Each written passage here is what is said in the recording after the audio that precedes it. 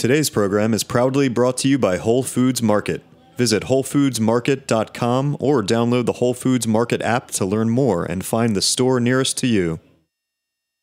You're listening to Heritage Radio Network. We're a member-supported food radio network broadcasting over 35 weekly shows live from Bushwick, Brooklyn.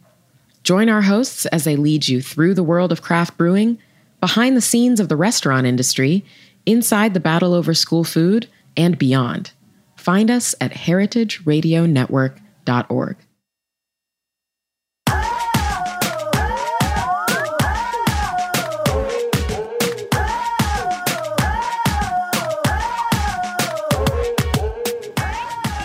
Hello, and welcome to A Hungry Society. I'm Portia Wilson, and this is a show where we talk about food, food media, and so much more. Today's guest is Jenn de la Vega, private chef, caterer, founder of Ranwiches, a curated food blog, and author of Showdown Comfort Food, Chili and Barbecue, bold flavors from wild cooking contests. Jenn has participated in many Brooklyn-based food competitions, including the 2014 Brooklyn Chili Takedown, and won the 2013 Brooklyn Bacon Takedown and 2012 Project Parlor Summer Barbecue Competition. She has also been a contestant on Guy's Grocery Games on the Food Network and is the editor-at-large of Put an Egg on It, an independent food magazine based in New York. She lives in Brooklyn. Jenn! Hello. Welcome to A Hungry Society. Thank you for having me. And when someone else says my bio, it sounds so much better than when I say it, so thank you for that. I'm doing your research. Yeah, so speaking of research, in order to get ready for this interview, I watched a few things, including your Guys Grocery Games episode about cheese. Yes. Which I feel like you were robbed. I mean, we're not supposed to talk about the outcome of the show as contestants. I technically did not just now. So I will say that I had an excellent time on that show. And plus, we got to work with so much expensive cheese that I would never usually buy a whole wheel of and cut up and put into an ice cream. So. Right. Yes, you made a cheese ice cream on the show. If you haven't seen the episode, you should definitely go to Google and look it up. It's very funny. I will say, there were a few too many cheese puns for me from Guy Fieri, but you know. Yeah, I believe it is season 10, episode 5. Yes. Cheesy special. But I also watched an episode of Chef Shock, or two, on Twitch, which, can you explain Twitch, the Absolutely. platform? So Twitch is a streaming platform, and mostly gamers use it to show what they're playing, and, you know, video cast commentary about games that they're playing, or it's like visual podcasting, mostly for games. But in recent months, Twitch has started to branch out with a new department called Twitch Creative, and so they're trying to incubate more content that is not gaming. For example, Chef Shock is a cooking show with a video game slant. Right. The host, Justin Warner, and I really, really love video games. And I am very active in video game music culture and chip music, so it was such a natural thing for us to put together. I thought it was so fascinating because it's this new media, but combined with food media and like a cooking show, which is pretty old. And it's like the screen is, imagine watching a live stream of someone in their kitchen, and next to the video there's a chat room, and then on the bottom, other live streams that are happening at the same time. Yes. It was just like, it blew my mind. I was just like, I've never seen like a cooking show like this. And I think it's a really interesting way to kind of, it's sort of like the Matrix to manage. My official title was moderator. So as the stream was going on, people had questions. I would either answer them out loud on the video stream or type very quickly while I was talking, you know. So it was a very big challenge for my attention span. And I used to work in social media, and so it was a natural fit for me to try this new sort of position. And another position that you have is editor-at-large of Put an Egg on It. Yes. Which was part of this great article in the New York Times by Tejal Rao, who's been on this show. Thank you. Yeah, by the shout way. out to Tejal. She's been a guest here. And talking about independent food writing and these different publications. Absolutely. Can you talk about your work at Put an Egg on It? Yes, I can. First of all, Put an Egg on It was founded by Sarah Keogh and Ralph McGinnis 10 years ago. So we're celebrating our 10th anniversary in May. I've joined maybe 3 or 4 years ago. I'm sort of a roving reporter. I get to work on a lot of projects of my own creation, and I get to be wacky. So I'm in charge of some sections, like our cooking tips and putting together recipe sections now. And it's such a fun little zine, and it's so unique. It focuses a lot on the art and communal joys of eating. It's printed on green paper. We pride ourselves on great photography, and it sort of sticks out on the bookshelf. It's small. It's not full size like Cherry Bomb or Ambrosia, and we're starting to increase the page size. I think the next one's going to be over 100 pages. Oh, wow. Yeah. So we got to go big for the 10th anniversary. So something else that you do, and I feel like I've said that like a few times now because you do so many different many things, yeah, in the food and internet space. But so listeners, you should go to Jenn de la Vega's Randwiches YouTube channel. Oh, there are entire sections Playlists, dedicated, yeah. playlists dedicated to cheese gifts. There's egg gifts, popping specifically gifts, like egg yolks. egg Yes. And you did a Kickstarter, yes, to be able to make all the different cheese gifts, yeah, and put them on the internet. So the nacho one is upcoming. Right. So we're filming that next Saturday. Actually, we successfully funded a Kickstarter so that we could try to make 100 types of nachos in one day. And for 50 people that are attending, it's only 2 kinds of nachos per person. So it doesn't feel like a lot. But in the past, I've done a project called the Egg Centennial, where we attempted to I cooked all the eggs and pop 100 egg yolks on camera. And this is not something that came out of nowhere. This was a creative prompt from Kickstarter itself. Every January, they have an initiative called the Make 100. And so they ask collaborators to create projects to start the year off, get your creative juices running, and try to make an addition of, 100 things. And it could be small, it could be stickers, it could be pins. But for me, a lot of what I do is experiential with food. Mm-hmm. And so I try to create media from these parties. It seems like a lot of fun for you. You're just assembling nachos and popping an egg yolk. And that's your part of it. And it's communal and awesome. But for me, I get a kick out of making that montage at the end. Right. Because not only am I editing it together, I made all the music too. That, was another part of my life and career, is making music. So it kind of taps all of the parts of my brain that work together.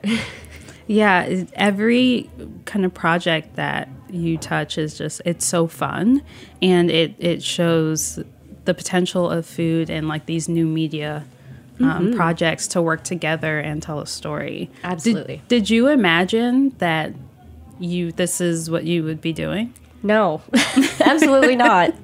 When I was little, I really wanted to be an Olympic track coach, or okay, that's very specific. Or a marine biologist, or I wanted to design Nike shoes, and there were so many other things that I wanted to be. But this is where I am now, and who knows if this is what I will still continue to be in a year. But for now, this is what I'm in love with, and the way that I approach it, because I'm also a caterer, and I think that also taps into a lot of my party aspect, like figuring out what people want and making it happen no matter what the budget is such a fun challenge. It is like being on Chopped or on a TV show, but it's real life, and there's real people, their feelings and their wallets, involved.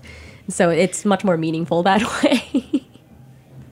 So I specifically wanted to talk to you about the potential for food stories to be told in these ways. Do you think that food media right now is like doing a good job of incorporating these new spaces, or you think we still have a long way to go?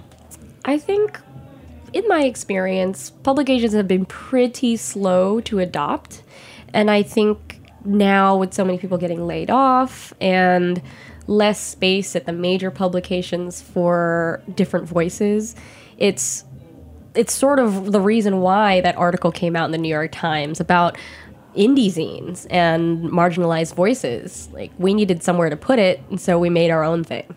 And I do see that their teenage culture is actually embracing zines because it's not online. Your parents can't read it. Right. You know, you have to know something to find out about, you have to know the right people to find out about it. And so I think there's this awesome resurgence of zine culture coming back in, I think, collaboration with the digital world. We have room for more video. We have room for GIFs. We have room for more experiential storytelling events, installations, museum experiences. Usually food is something that you do not encounter in the museum except for in the cafe, right, or if it's a painting of something, but actual tangible food that you can touch, that is something that I'm starting to see more of, which is very exciting. Mm-hmm. Yeah. Is that something that you want to move more into, like the installation kind of experiential space? Yes. I have a few ideas brewing with a couple galleries actually this summer. Oh, wow. So hopefully I'll get to talk about that soon. But I feel that our reach has not, we have not, reached out far enough into the weird, where the boundaries are, where we right. can go with food. And it's not just the internet anymore, and it's not just a magazine you can hold in your hand. Mm-hmm. Food is, we eat it, we can smell it. There's so many more different ways that we can interact with it. Why do you think that food is so well equipped to do that? Because we have to. We have to eat it. It doesn't matter if it is, simple canned food or if it's fine dining. Everybody has to eat. And so I think there's so much material to work with and so much that we don't know still. About food or about the internet? About both. Yeah, and you combine them both in a way that's very surprising and very fun. In my experience, people don't know how to handle it. Mm-hmm. And so there's this point where we can have a conversation about it. Why do you spend time making all these egg popping GIFs? Why do you do that? And they're like, well, why do people click on it and view it so much? Why is this food porn so attractive to people?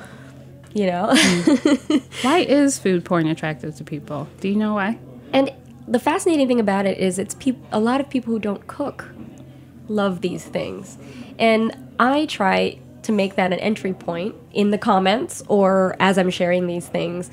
Well, do you know how easy it is? And so I'll try to share recipes or I'll try to share a tutorial along with it, try to get them thinking about the possibility that you could have it yourself.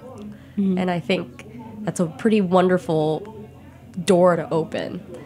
And speaking as somebody who was a very picky eater growing up, I refused to eat many vegetables. I was a Taco Bell, In-N-Out kind of girl. I ate a lot of MSG, ramen packs, or I would take the ramen pack and put it on my popcorn, oh, wow, that's a great idea. Yeah, right? But sometimes I would even eat the dry ramen with just the seasoning, like chips. And so I was not open to that. And so for me to flip the switch so dramatically and to fall into the rabbit hole that is the food industry and food culture, it says a lot about how far someone can go. Mm-hmm. And I advocate for people to join me in that. Go crazy, go nuts, try all the things, face your fears. I didn't eat seafood until 2 years ago. Oh, wow. Yeah, normal things like tomatoes and onions were things that I would pick off of my everything pizza.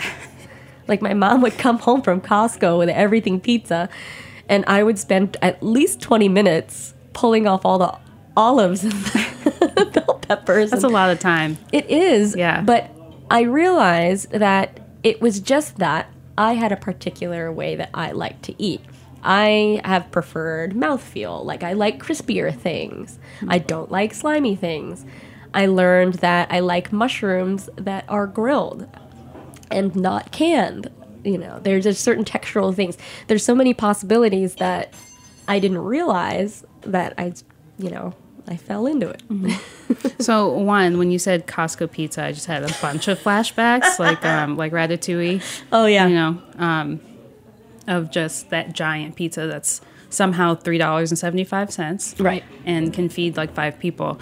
But also, when you were talking about that entry point, so it was my first time watching anything on Twitch when I watched the food program that you were on, and there were so many people in the comments who were like, "Oh, I think I could do this," or "This is awesome," or "Well, do you know anything about this ingredient?" or "This technique," or substitutions, right, in case somebody had a gluten allergy or something like that. Yeah, and it is like this approachable way for people to feel like they can cook too. So that's why I thought it was so interesting, and it's like a medium that could really be cool when combined with not just cooking shows but food media in general. Because it's, watching the Food Network growing up, I can't text Alden Brown while he's on the screen and say, like, what is that you just put away? Or what size is that jar? Or what portion should I buy? And the interactivity of Twitch was magical. We were able to really connect with our audiences. And I actually still talk to a lot of them on Twitter or on Instagram, and they still check in on me. And it's wonderful to see them make the things that we had made and show it to us. And so we feel like proud parents. Yeah. Like, really. Yeah, that's so great that people were cooking and then showing you the pictures of it. Yeah, that was such a cool segment. Yeah. It's awesome, and if you're listening, you should definitely check it out. It's very interesting. You were an affineur. Am I saying that right? Yes. Okay, yes. Basically, someone who would age cheeses. Yeah. And you did this after culinary school, or? Ooh, I think it gets muddy. It gets really muddy. But I think it was concurrent. So I was interning at Murray's Cheese on Bleecker Street, and I feel like they've since moved a majority of the operations to Long Island City, but there was a time where they had 4 cheese caves underneath the store, and so they're clean rooms that have different environments for cheese to thrive. So there are 4 or 5 general categories of cheese, and they vary in humidity and temperature and just ambient culture. So there's just so many things. And so we put all the, young brie-like bloomy rind goat cheeses and bries and triple cremes in one refrigeration area. And then the Goudas, the large format parms, they would all be in another room. And so we would do different things to make sure they were maturing in the right way and promoting the right kind of mold. And so they were ready for sale. Wow. I'm just trying to imagine 4 caves underneath that store on Bleecker Street. Like, did you hear the subway going by too? Yes. Yeah, totally. When you were in the caves? Right by West 4th. Oh, wow. That's amazing. Yeah, but we actually have a cheese background in common. I used to be a cheesemaker in Boston. Yeah, I worked for a fresh Italian cheese shop. Yum. And I would make mozzarella and ricotta and scamorza and burrata and farmer's cheese and all of that. That lactic acid on your hands, though. On your everything. I would leave work and just smell like curd. Yeah. All I thought day. it was nice for my hands. Yeah. Even though it was scalding hot to make the mozzarella. Yeah, you build up the... Your hands felt really nice. Afterwards. Yeah, you build up the resistance to the heat, though. What's your favorite cheese? Oh, girl. You can't ask me that. You can't ask me that. That's like asking about my favorite children. No, there is one cheese that I've been pining after, and I've only had it once, and it was Gaperon. Gaperon is a yellow French cheese, and the cows eat a lot of garlic.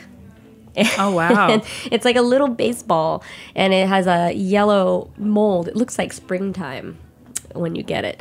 And you get the garlic note when you bite into it. But I've only ever had it once. And I hope that we can import it again soon. Yeah. Because it's just sad that there are cheeses that are illegal, to import. Yes. And there are many other things that are legal in the U.S. that are dangerous and terrible. Right, that should not be. Yeah, but cheese should not be something that is regulated so hard. Is there a cheese that kind of sparked your interest in all cheeses that you had and you were like, wow, like... Oh gosh, it wasn't necessarily a cheese.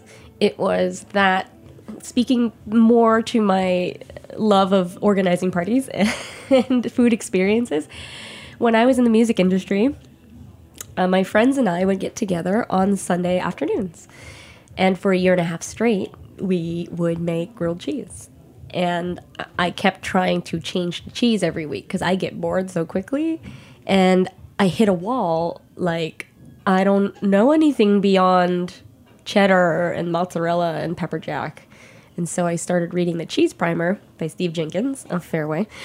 And I read through the whole thing. It was like an encyclopedia. And I went nuts. And I was like, where can I learn about this stuff in person? And that's when I started interning at Murray's. And it was sort of an explosion, like knowledge. I really wanted to be a cheese librarian. And I feel like I got there a little bit without a certification, but, I really studied. That would be a great article, and also like sitcom for some reason in my head like popped in, like you making the 50 grilled cheeses. Yeah. Every weekend for however many months that is. I mean, it could be a book. I'll keep that in my back pocket. Yeah, lock that one away in my back pocket. And come back, because that's a great idea. I mean, it was a great time because it was an escape for us when I was working in a whole nother industry. The food was something else for us to focus on. When the music industry was actually changing from CDs to MP3s. So it was a very tumultuous time. People were losing their jobs. People, we were getting hired less and less to mail CDs out. And so it was a big shakeup. Mm-hmm. And you comforted yourself with grilled cheeses. Yeah, absolutely. That's wonderful. Why not? Maybe a rom-com too. Oh. One of my favorite movies is You've Got Mail, so thank you. There you go. You've got a grilled cheese. All right, so we're going to take a quick break, and we'll be right back with more A Hungry Society.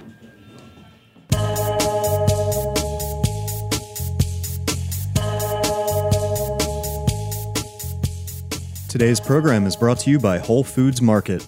From papayas and samosas to reishi mushrooms, if it's something that sounds delicious, chances are you'll find the freshest, best version of it at Whole Foods Market. They have more than 400 stores across the country, so if you consider pizza its own food group or just can't imagine when avocado toast wasn't a thing, Whole Foods Market has you covered. Visit WholeFoodsMarket.com to find a store near you. Whole Foods Market, whatever makes you whole.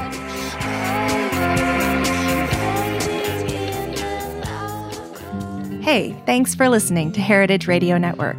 This is Katie, HRN Executive Director, and I'm so excited to share with you our coverage from the Charleston Wine and Food Festival. We are here live today at Charleston Wine and Food. Join us as we talk all things food. Come to Charleston, eat some seafood. Eat all of the seafood. Chicken fried chicken with chorizo steak and salsa verde mashed potatoes. So quintessentially like Southern fare at its finest. And have important conversations. We're also talking about professional women in restaurants and how underrepresented they are, people of color in restaurants, and how they're not talked about. We get real with Food Network's Manit Chauhan. Balance is BS.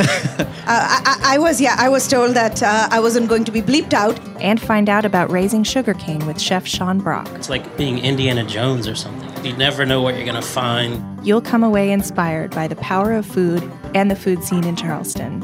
Here's Dr. Jessica B. Harris. Food is constantly in flux. Food is always moving. Food is the only real lingua franca that we have that allows us to connect with other folks.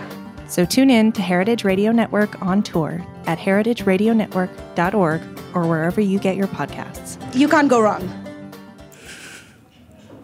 All right, so we're back with Jenn de la Vega. Hello. Of Ran Witches and Put an Egg on It. And now we're going to talk about dining. So did your family have any dining traditions when you were growing up? Yeah, actually. When I was younger, my step-grandmother lived with us. Nai Norma lived with us.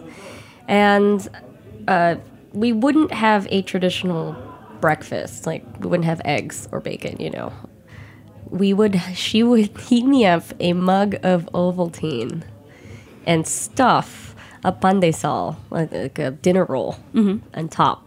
And so it would get a soggy bottom.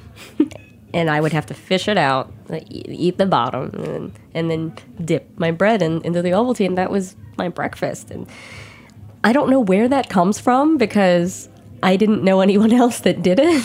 I asked. Right. I asked around. I thought it was a Filipino thing, but it wasn't.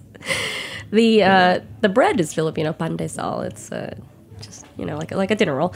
But that was so interesting, and it really sticks in my mind as something that was regular and a way to start the day. It was like a treat.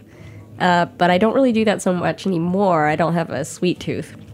Another thing that we did regularly was my mom required all of us to sit at the dining table at dinner. It's usually 7 o'clock. Even if I wasn't hungry, I would have to sit there, and I would sit there with my Costco soda. I would get cases of Costco soda and just scowl. Like, I'm not hungry at the same time as you guys. Because I was a night owl, and I generally ate junk food at night. But we would sit there, and I'm just, my eyes rolling back in my head. But we would always watch Jeopardy. That was my dad's thing. He always made us watch Jeopardy while we were eating dinner. And it wasn't so much focused on the food. It was who was answering more of the questions. we were very competitive. My mom and dad will argue up and down that they're not competitive, and they would never compare my brother and I. But there was a little bit sowing of competition, and we would, you know, yell the answers out or mumble it under our breath, like, I'm not participating because I'm a rebelling teenager. Right. But yeah, we would, you know, compete. And there was a point when my brother and I were getting a little older, and we started answering more of the questions right. And my dad would actually not know what we were talking about because it was, you know, about all culture. Jeopardy categories go, you know, like anime now and like music. And so my dad just started huffing and puffing. Like, Murr.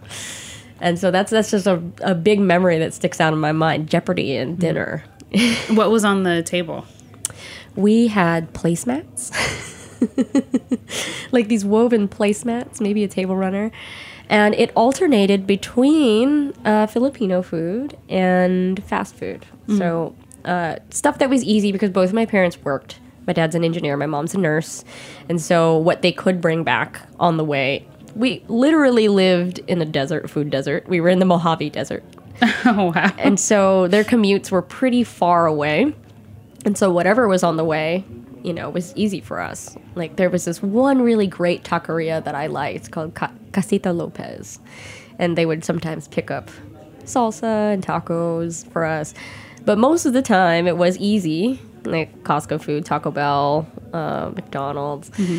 I even had my birthdays maybe up until I was 10 at McDonald's. Yes. Because there were just so many of them, and they actually did have public party programming and nice playgrounds in the Bay Area because we were in San Francisco before that. So I had a very MSG-packed life. But when my mother did have time, or we had an older relative over, or somebody was around and brought food, it would be Filipino food, so like adobo, pancit, and empanadas, and stuffed fish. So many different things. But at the time, I did not appreciate that. I told you I was a picky eater, and so I refused. Like, even if we had like a beef stew, I would only drink the sabaw. Sabaw is the soup. So I'd only ladle just anything without a chunk in it. I would have that with rice, which I've now come to know as nabe, which, you know, or I forget there was another Japanese name for tea rice or something like that. I don't remember the name, but I didn't eat very much. I would just have the bare minimum of what was Filipino food. And which is why now I'm sort of backpedaling like heartily into it. And I'm really trying to learn so much about this culture that I had sort of rejected when I was younger. I had a privilege, you know, I was Filipino American. I'm first generation here. I have no accent. Like, there's so much that I took for granted when it came to food. And now I feel like I'm making up for it. You're like, I missed out on so many good meals. And now people are getting older, and I'm going to lose the access to those recipes and that experience. And I live across the country from my parents and the rest of my family. So it's hard for me to recreate that family experience here. Like, I mean, I do have very close friends who are like my family, but, you know, they're not going to come over with a tray of pancit randomly. Right. They're not going to come over with a fish. Just even just in my mind, envisioning, like, recreating the food of the Philippines in a literal desert. Yes. When the Philippines is an archipelago. Yeah. Yeah. There's another thing to lock away. That's true. That's the food of the Philippines in a desert. Actual desert.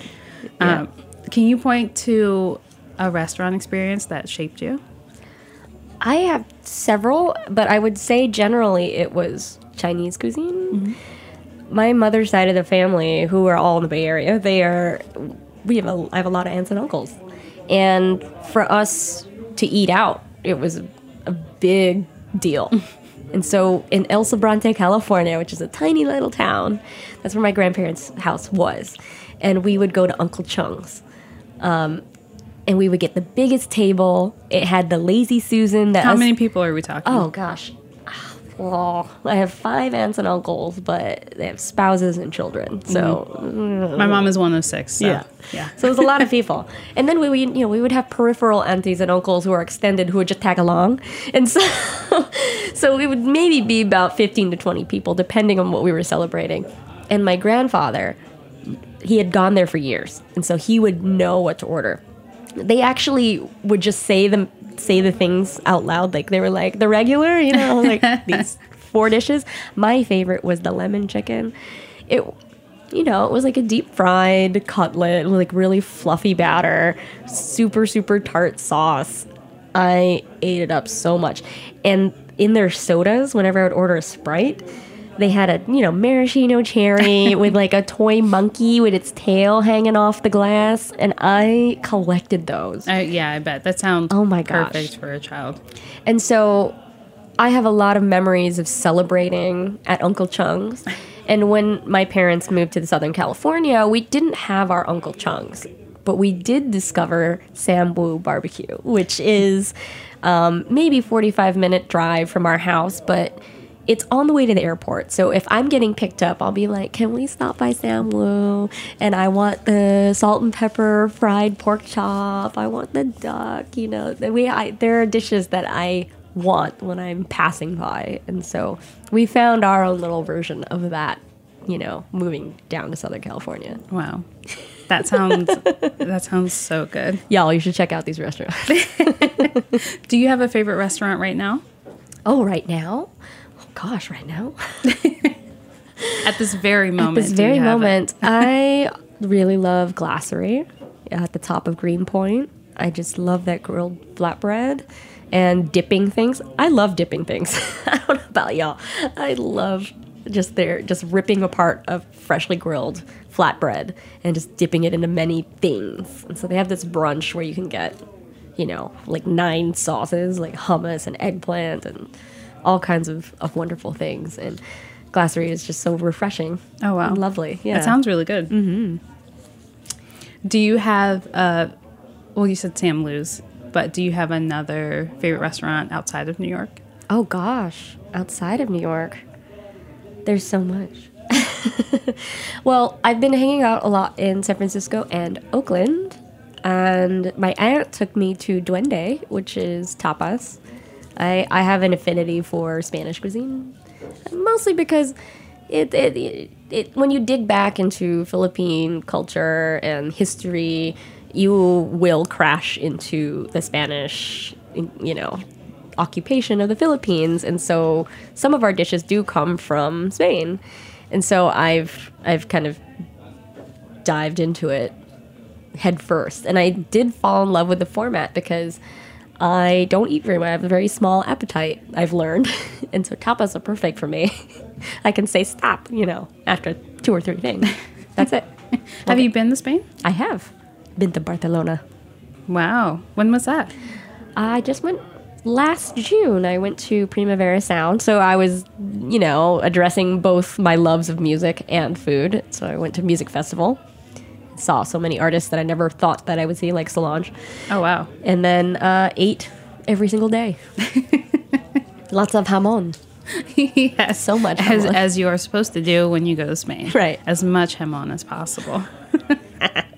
So, since you've been in New York for a while and been, had so many jobs in the industry, what do you make of the current, food and restaurant culture in New York? I think there is an unhealthy focus on delivery. And I think there are a few companies out there who are encouraging people not to cook. And that bothers me. I think that's a life skill. I think every adult person should have at least one dish they know how to make.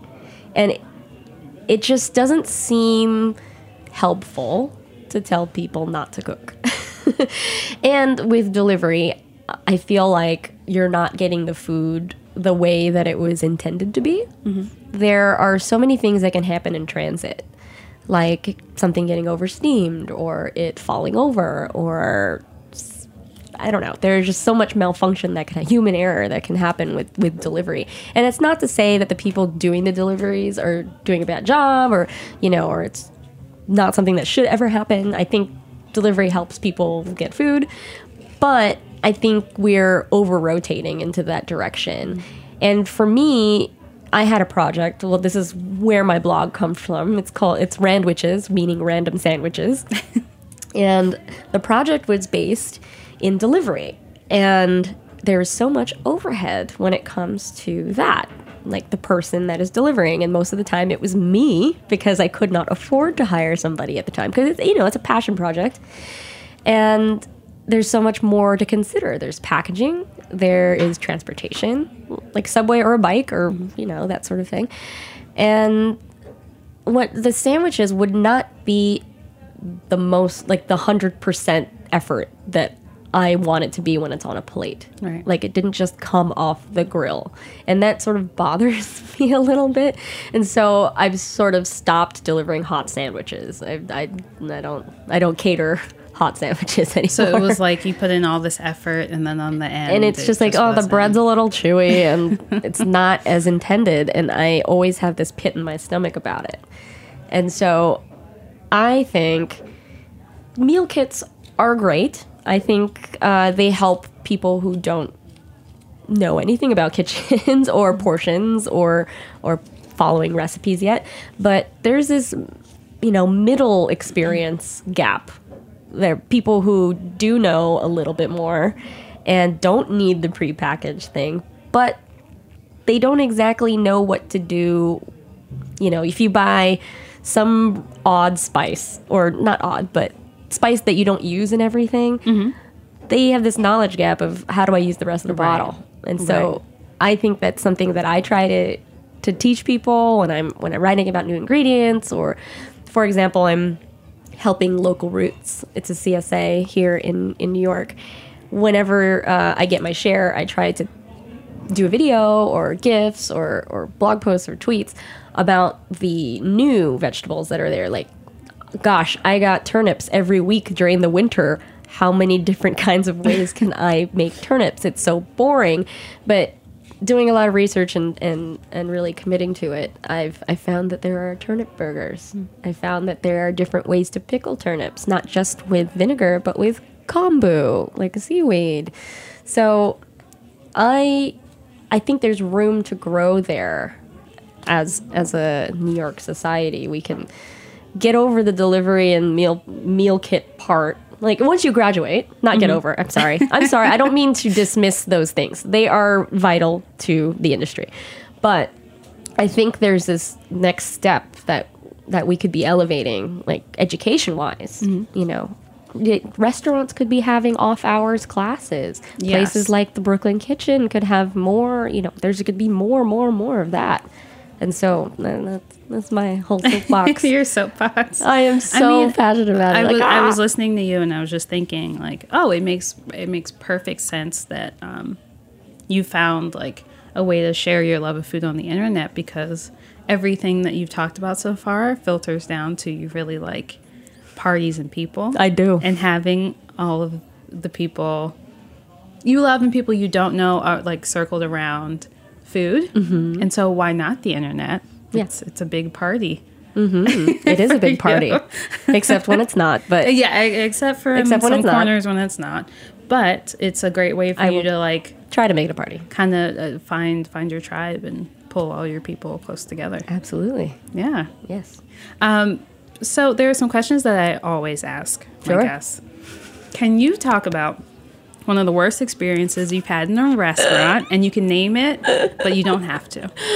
No, I'll name it.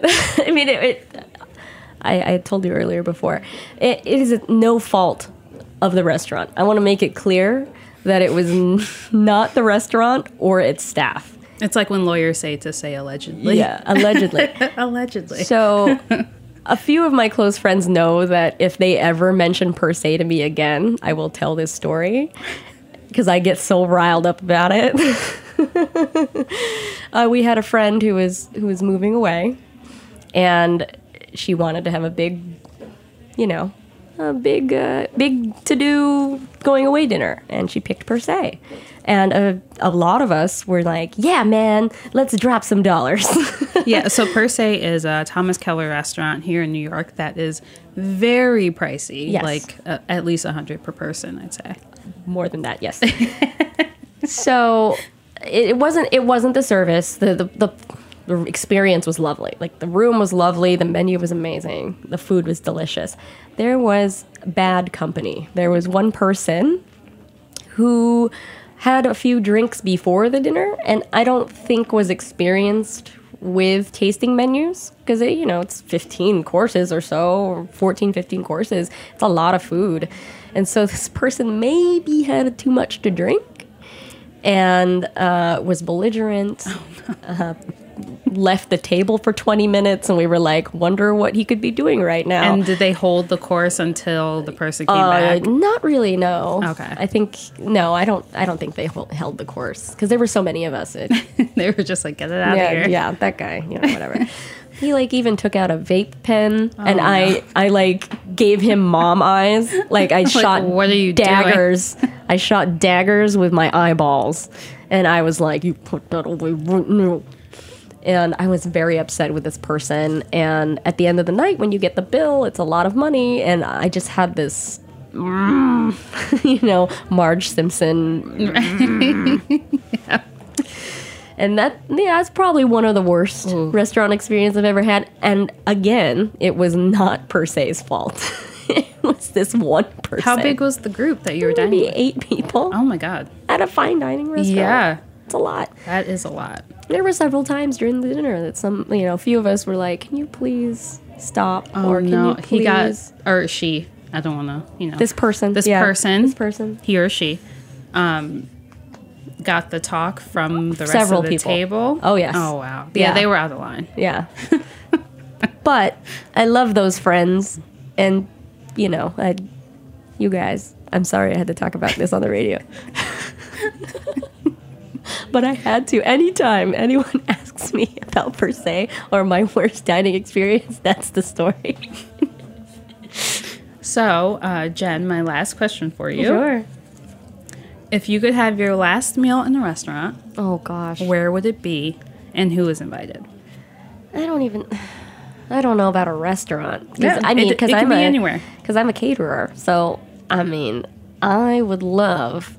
Do you know that venue, The Foundry, in Long Island City? Mm-mm. Okay, but wedding industry people would know. This is a beautiful building, Long Island City. It looks like a castle, kind of. It has a lovely courtyard. I catered a couple weddings there with my former employer, Roquette Catering. They used to be Homemade Brooklyn. when the hurricane hit, their restaurant was damaged, and they eventually moved their restaurant upstate. Anyway, I catered a couple weddings with them at the Foundry, and we did a Harry Potter themed wedding. Oh, wow. And had chairs and like candelabras hanging from the ceiling, and so you can turn this room into anything you want. And so what I would do, I would get all the cheese that I can. And just have a bit, like, have you ever heard of the Cheesemongers Invitational? Mm-mm. Oh my goodness. So there's an Olympics for cheese counter people, like people who cut cheese for a living, and they judge you on perfect pairings and weighing exactly a quarter pound of cheese. Oh, wow. Y'all, if you ever have a chance to go to Cheesemongers Invitational, it's fun to watch, and there's a big smorgasbord of cheese. So what I would do, I'd just have a long table, like Harry Potter, like a big hall of just cheese wheels. I would have like a hollowed out Parmesan, and we'd be tossing pasta in there, and then we would have a bunch of fondue pots. I'd have a raclette, different arms of raclette, different sizes. You know, we would just go nuts. It would be like a wedding for myself. With all cheese. Well, yes. Yeah. You know, I would invite all my loved ones. I would invite Justin Warner. I would invite Guy Fieri if he would come. I think he has to come. It's your He has last to. meal. Yeah. Papa. What are you drinking? Are you drinking anything? Oh, man. I like a lot of Chacolina, which is like a Basque frizzant. Like, it's a nice light wine. And then for dessert, my favorite is this like 2000s age Vouvray Merlot dessert wine. It's like ice wine where the grapes are like frozen and then squished. So it's like super syrupy, but not too cloyingly sweet. Like, it's not like some ports or Madeiras that are like raisiny. This one's like crisp apples.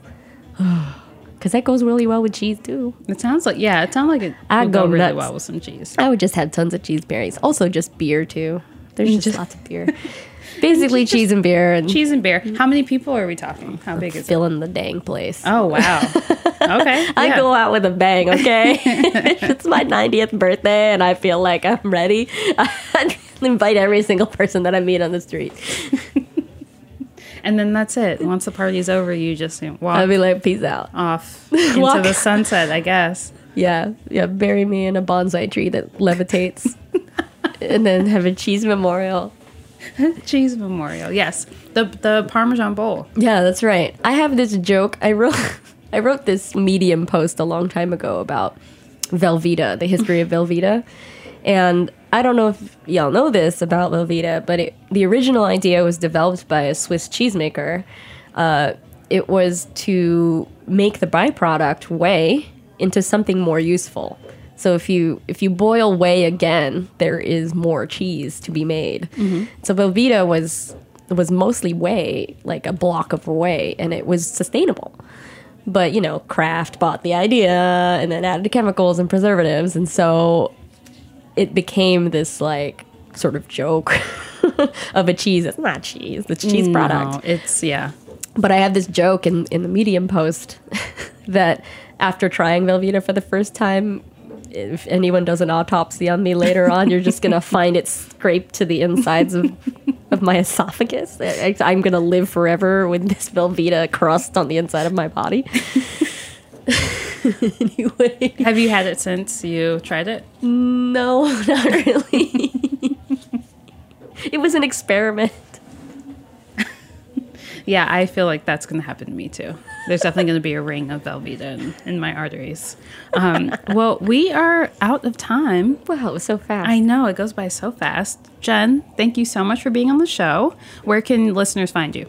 Gosh, my username on all social media is @randwiches. So it's the word sandwiches, but just with an R. Yeah, I think that's it. Yeah. Mm-hmm. Excellent. Well, thank you so much for being on the show. Thank you for having me. I had a great time. Me too. And we'll catch you next week on A Hungry Society.